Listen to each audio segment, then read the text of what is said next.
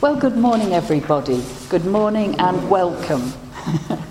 Welcome to this Sunday morning service here at Essex Church, and to this, our gathered community of Kensington Unitarians. Ours is a community created by all who walk through our doors. And together, I think we create an oasis of calm in the midst of a busy city. A place where we can rest a while, recharge our batteries, take time to reflect and consider the voice of the Spirit. So let's take a moment now to quieten and settle ourselves, bringing the whole of ourselves to this time and to this place, reminding ourselves that here we can be who we truly are. There's no need to keep up appearances or pretend. Here we can acknowledge our brokenness, the many ways that we will have been wounded in life. And here we can nurture our hopes and our dreams, our yearning for a world of justice and equality, compassion and love. And here we can learn to accept the imperfections of others alongside our own, together in this community of life and of love.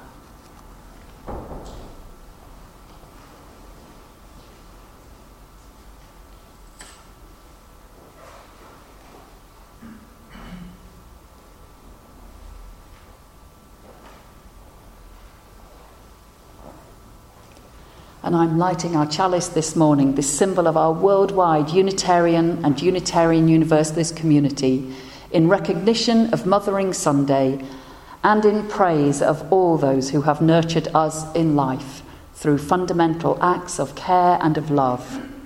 And because of that care, we are here today. And we too then nurture others, all part of a great circle of reciprocity and connectedness. Welcome to you all. And I'm bidding a particular welcome this sunny Sunday morning to the Reverend Bill Darlison, who's going to be leading most of our worship here today, this year's president of our Unitarian General Assembly, and of course to Morag, Bill's partner.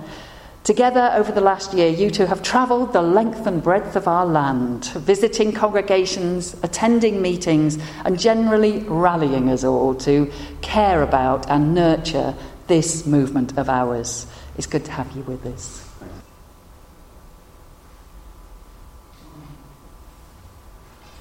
When you have the president to visit, you can expect to be challenged, and so I did have to just check what a midrash was, which is the next item on our order of service.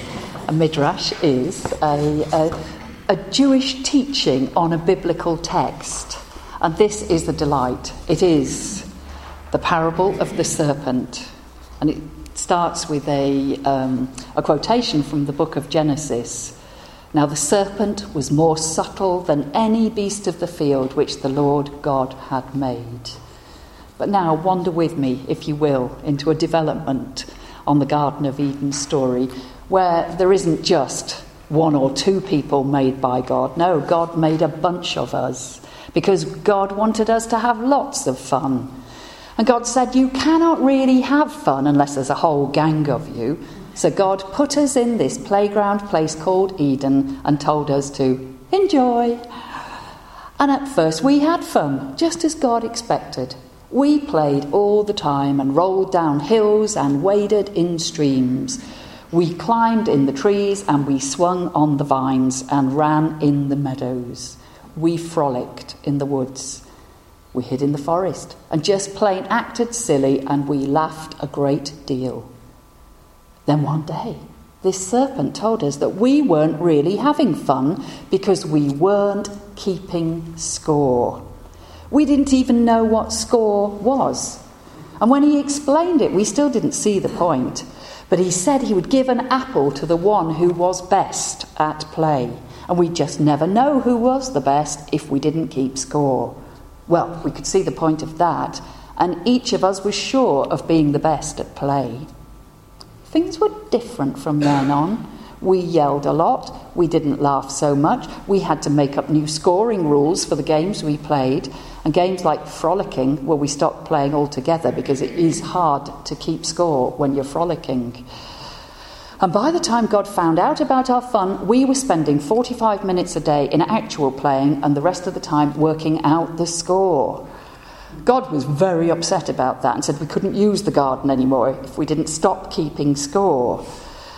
And God shouldn't have gotten upset just because it wasn't the kind of fun God had in mind, but God just wouldn't listen and kicked us out and said we couldn't come back until we stopped keeping score. And to rub it in, or rather get our attention, God told us we were all going to die anyway and our score wouldn't mean anything. But God was wrong.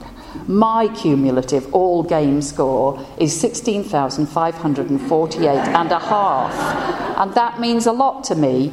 And if I can raise my score to 120,000 before I die, I know I'll have accomplished something in my life. And even if I can't, my life has a lot of meaning now because I've taught my children to score really high. And perhaps they'll be able to reach 200,000 or even 300,000. Really, it was life in Eden that didn't mean anything. Fun's great in its place, but without scoring, there's no reason for it. If you ask me, God has a very superficial view of life, and I'm sure glad my children are out being reared away from God's influence. We were lucky to get out. We're all very grateful for what the serpent has taught us.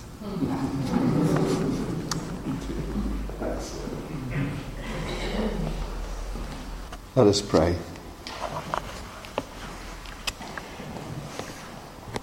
Everywhere is the green of new growth, the amazing sight of the renewal of the earth. We watch the grass once again emerging from the ground. We notice the bright green atop the dark green on the pine, the fir, the hemlock, the spruce, the cedar. The old plum trees still blossom, leaf, and give forth fruit. Everywhere and always the song of birds, bees raiding the orchard, raccoon prowling at nightfall, the earthworm tunneling the garden, chickens and rabbits pecking and nibbling, the goats tugging to reach new delights. All are the ubiquitous energies of life. O God, may we today be touched by grace, fascinated and moved by this your creation, energized by the power of new growth at work in the world. May we move beyond viewing this life only through a frame, but touch it and be touched by it, know it and be known by it, love it and be loved by it. May our bodies, our minds, our spirits learn a new rhythm, paced by the rhythmic pulse of the whole created order. May spring come to us, be in us, and recreate life in us. May we forge a new friendship with the natural world and discover a new affinity with beauty and with life. Amen.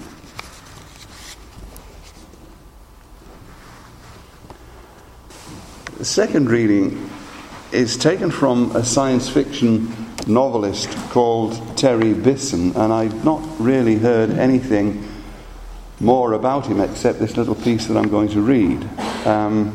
I came across the piece in another book that was quoting it. And I think the author of that book said he didn't know much about Terry Bisson either. But I googled him and got a few facts, but they're not that relevant. It's called Thinking Meat, and it's really a meditation on what it means to be a human being.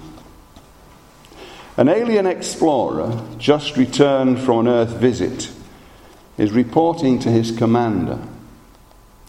They're made out of meat. Meat? There's no doubt about it. We picked several from different parts of the planet, took them aboard our recon vessels and probed them all the way through. They're completely meat. That's impossible. What about the radio signals, the messages to the stars? They use the radio waves to talk, but the signals don't come from them. The signals come from the machines. So who made the machines? That's who we want to contact. They made the machines. That's what I'm trying to tell you. Meat made the machines. That's ridiculous. How can meat make a machine? You're asking me to believe in sentient meat? I'm not asking you, I'm telling you. These creatures are the only sentient race in the sector, and they're made out of meat. Well, maybe they're like the Orphalai, a carbon-based intelligence that goes through a meat stage. Nope. They're born meat and they die meat. We studied them for several of their lifespans, which didn't take too long. Do you have any idea of the lifespan of meat? Spare me. Okay, well, maybe they're only part meat, like the Weddellai, a meat head with an electron plasma brain inside. Nope, we thought of that since they do have meat heads, like the Weddellai, but I told you, we probed them. They're meat all the way through. No brain. Oh, there's a brain, all right. It's just that the brain is made out of meat. So, what is the thinking? You're not understanding, are you? The brain does the thinking. The meat. Thinking meat. You're asking me to believe in thinking meat. Yep. Thinking meat. Conscious meat. Loving meat. Dreaming meat. The meat is the whole deal.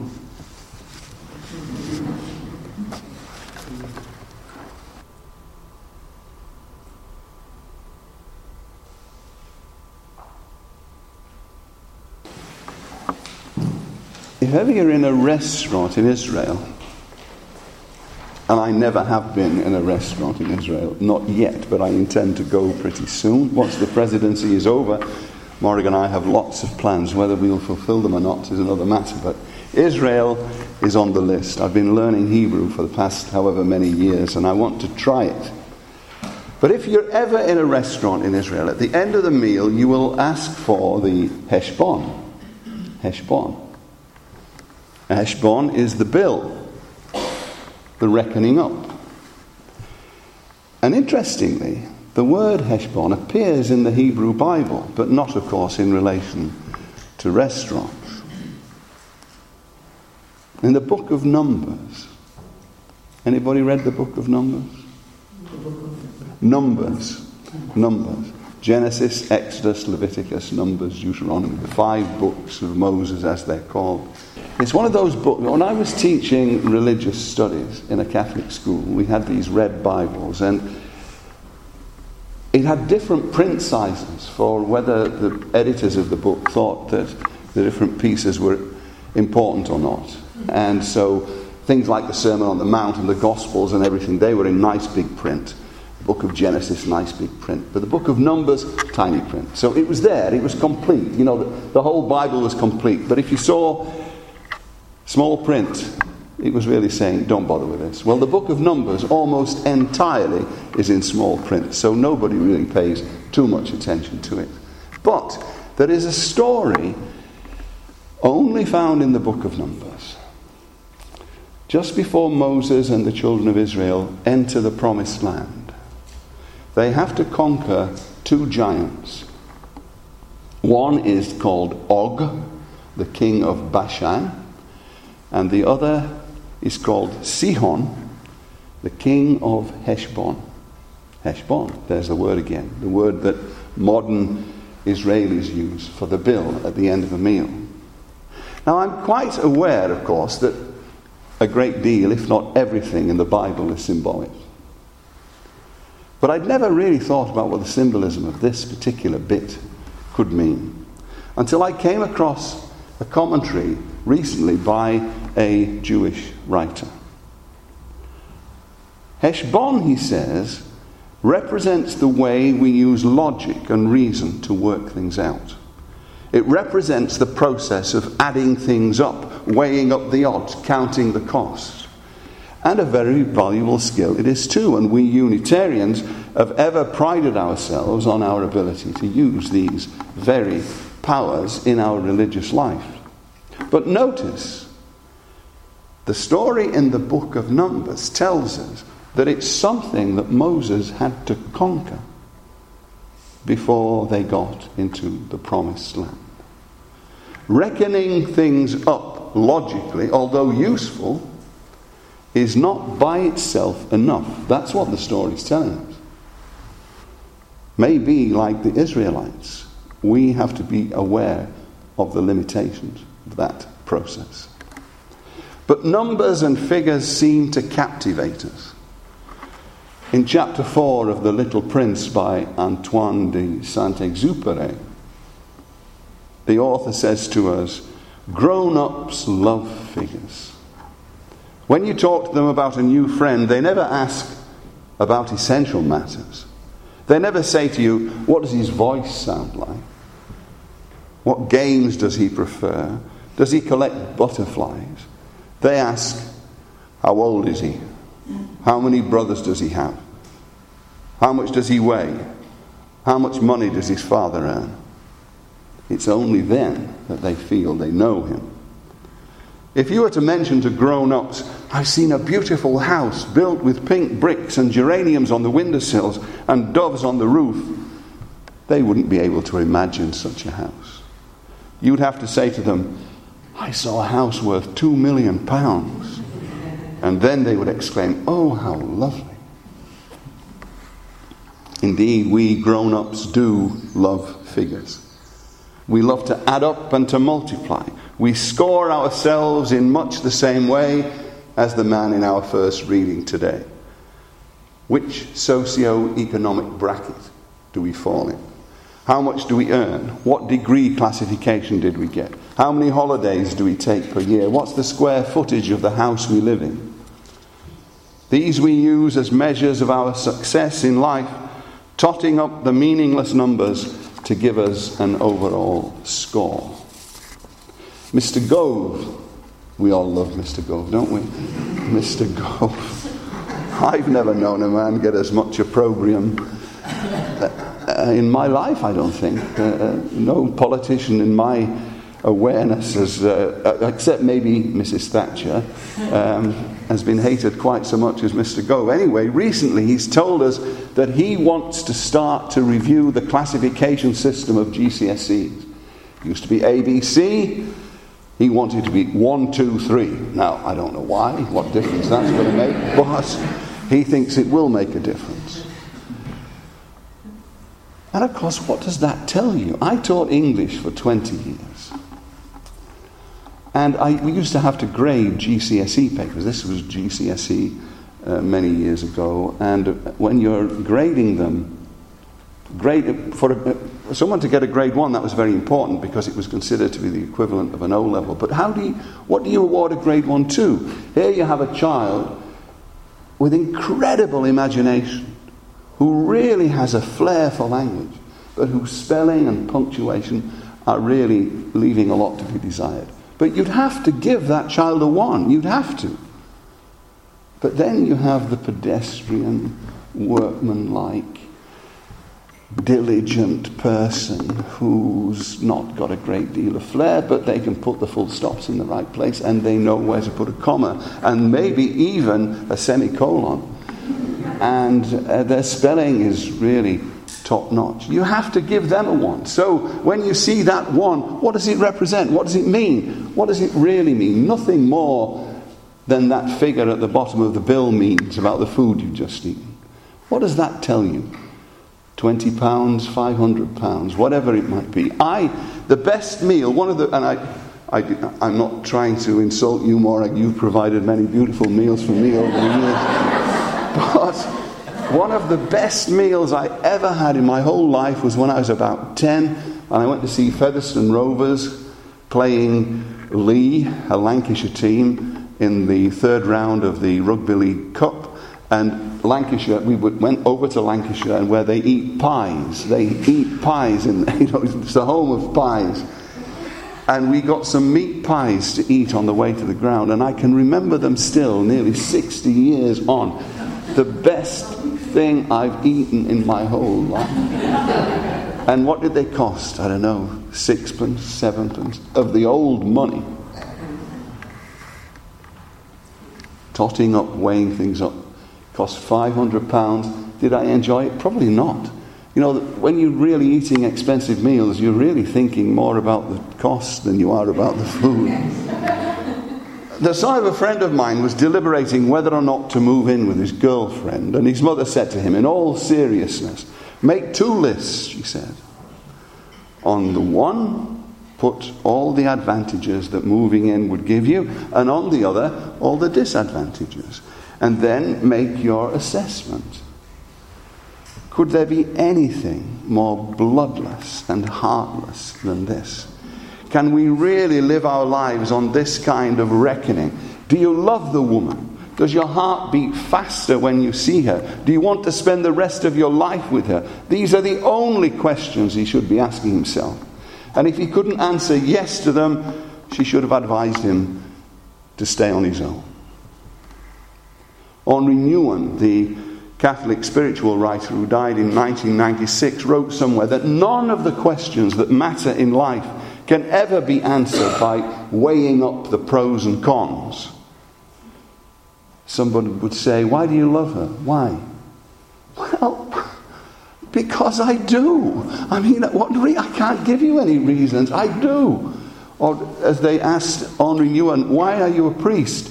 Well, because I have to be a priest. I have no other reasons.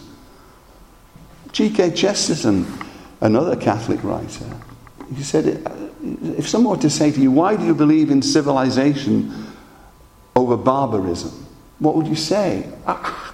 What can you say? You can't make a list. Virtually everything points in that direction. Not just 1 or 2 things.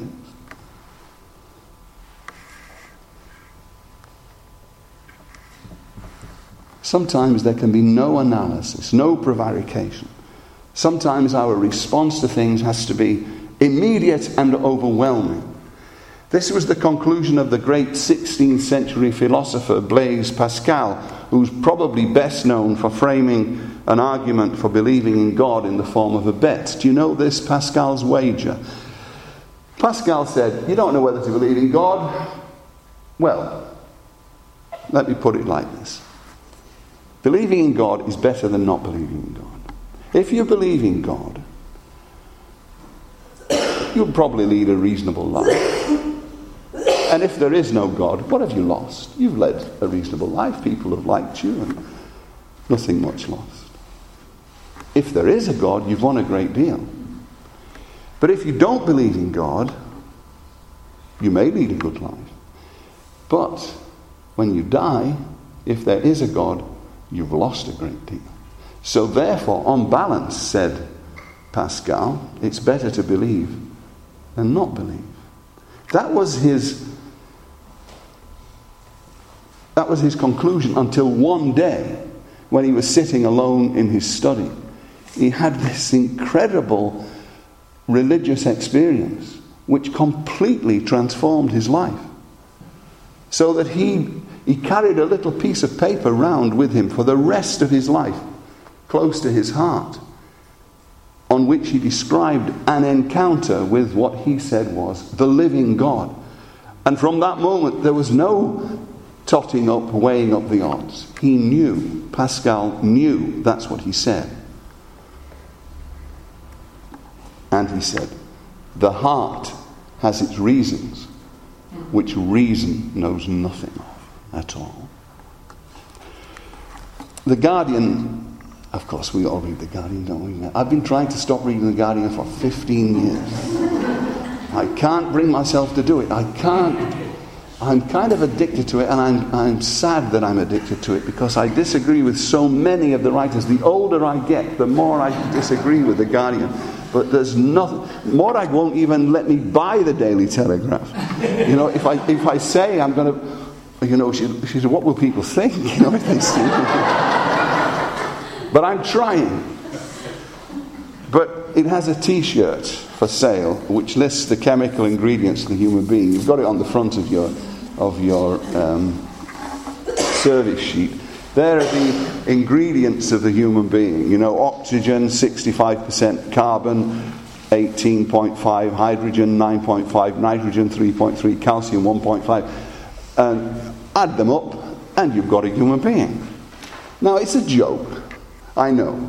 But there seems to be a serious tendency these days to reduce us to basic components, to put us in our place, so to speak. One scientist, a man called Dean Hamer, wrote some years ago that a human being, and this is a quote from him, a human being follows the basic law of nature, which is that we are a bunch of chemical reactions running round in a bag.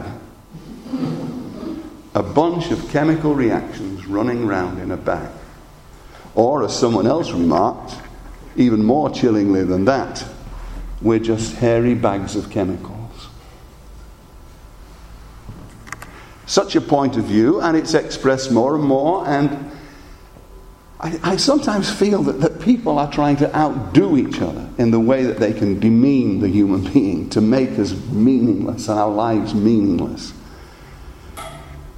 Marcus Chown, another science writer, writing in The Guardian some years ago, he said, "We live on a tiny clod of cold clay in an insignificant corner of an infinite cosmos."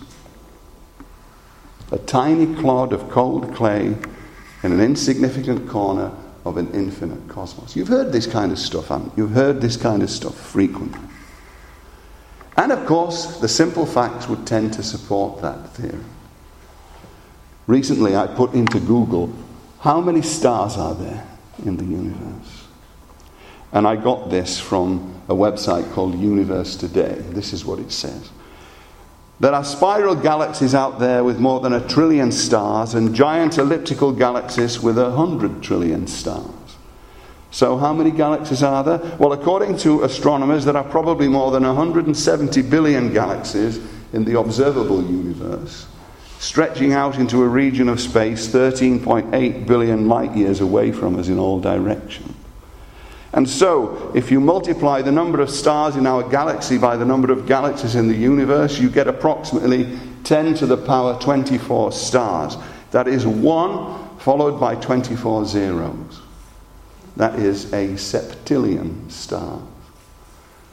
But there could even be more than that, says the writer. So add a couple more zeros, maybe an infinite number of zeros. The final line is, there's a lot of stars in the universe. And these figures are unsettling. Morag is always, whenever we are watching one of these programs, Morag is always unsettled by these kind of figures. And often we are overawed by them, frightened of them sometimes.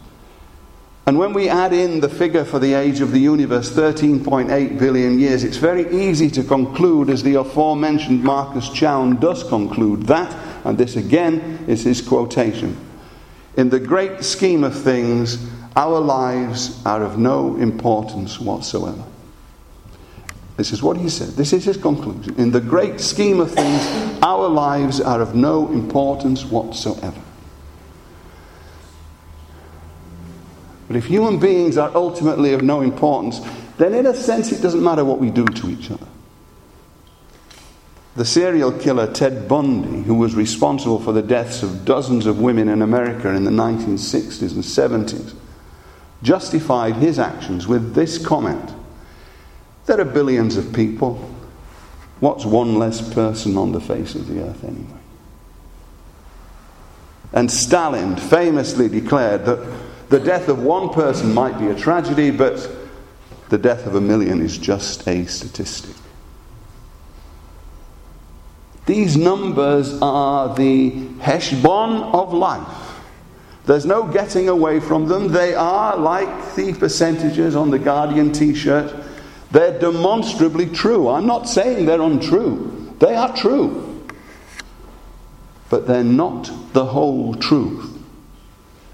Paradoxically, there is another truth about what it means to be a human being, but this doesn't come from the scientists, but from religious thinkers who consistently stress that human life, despite its apparent insignificance, is infinitely precious.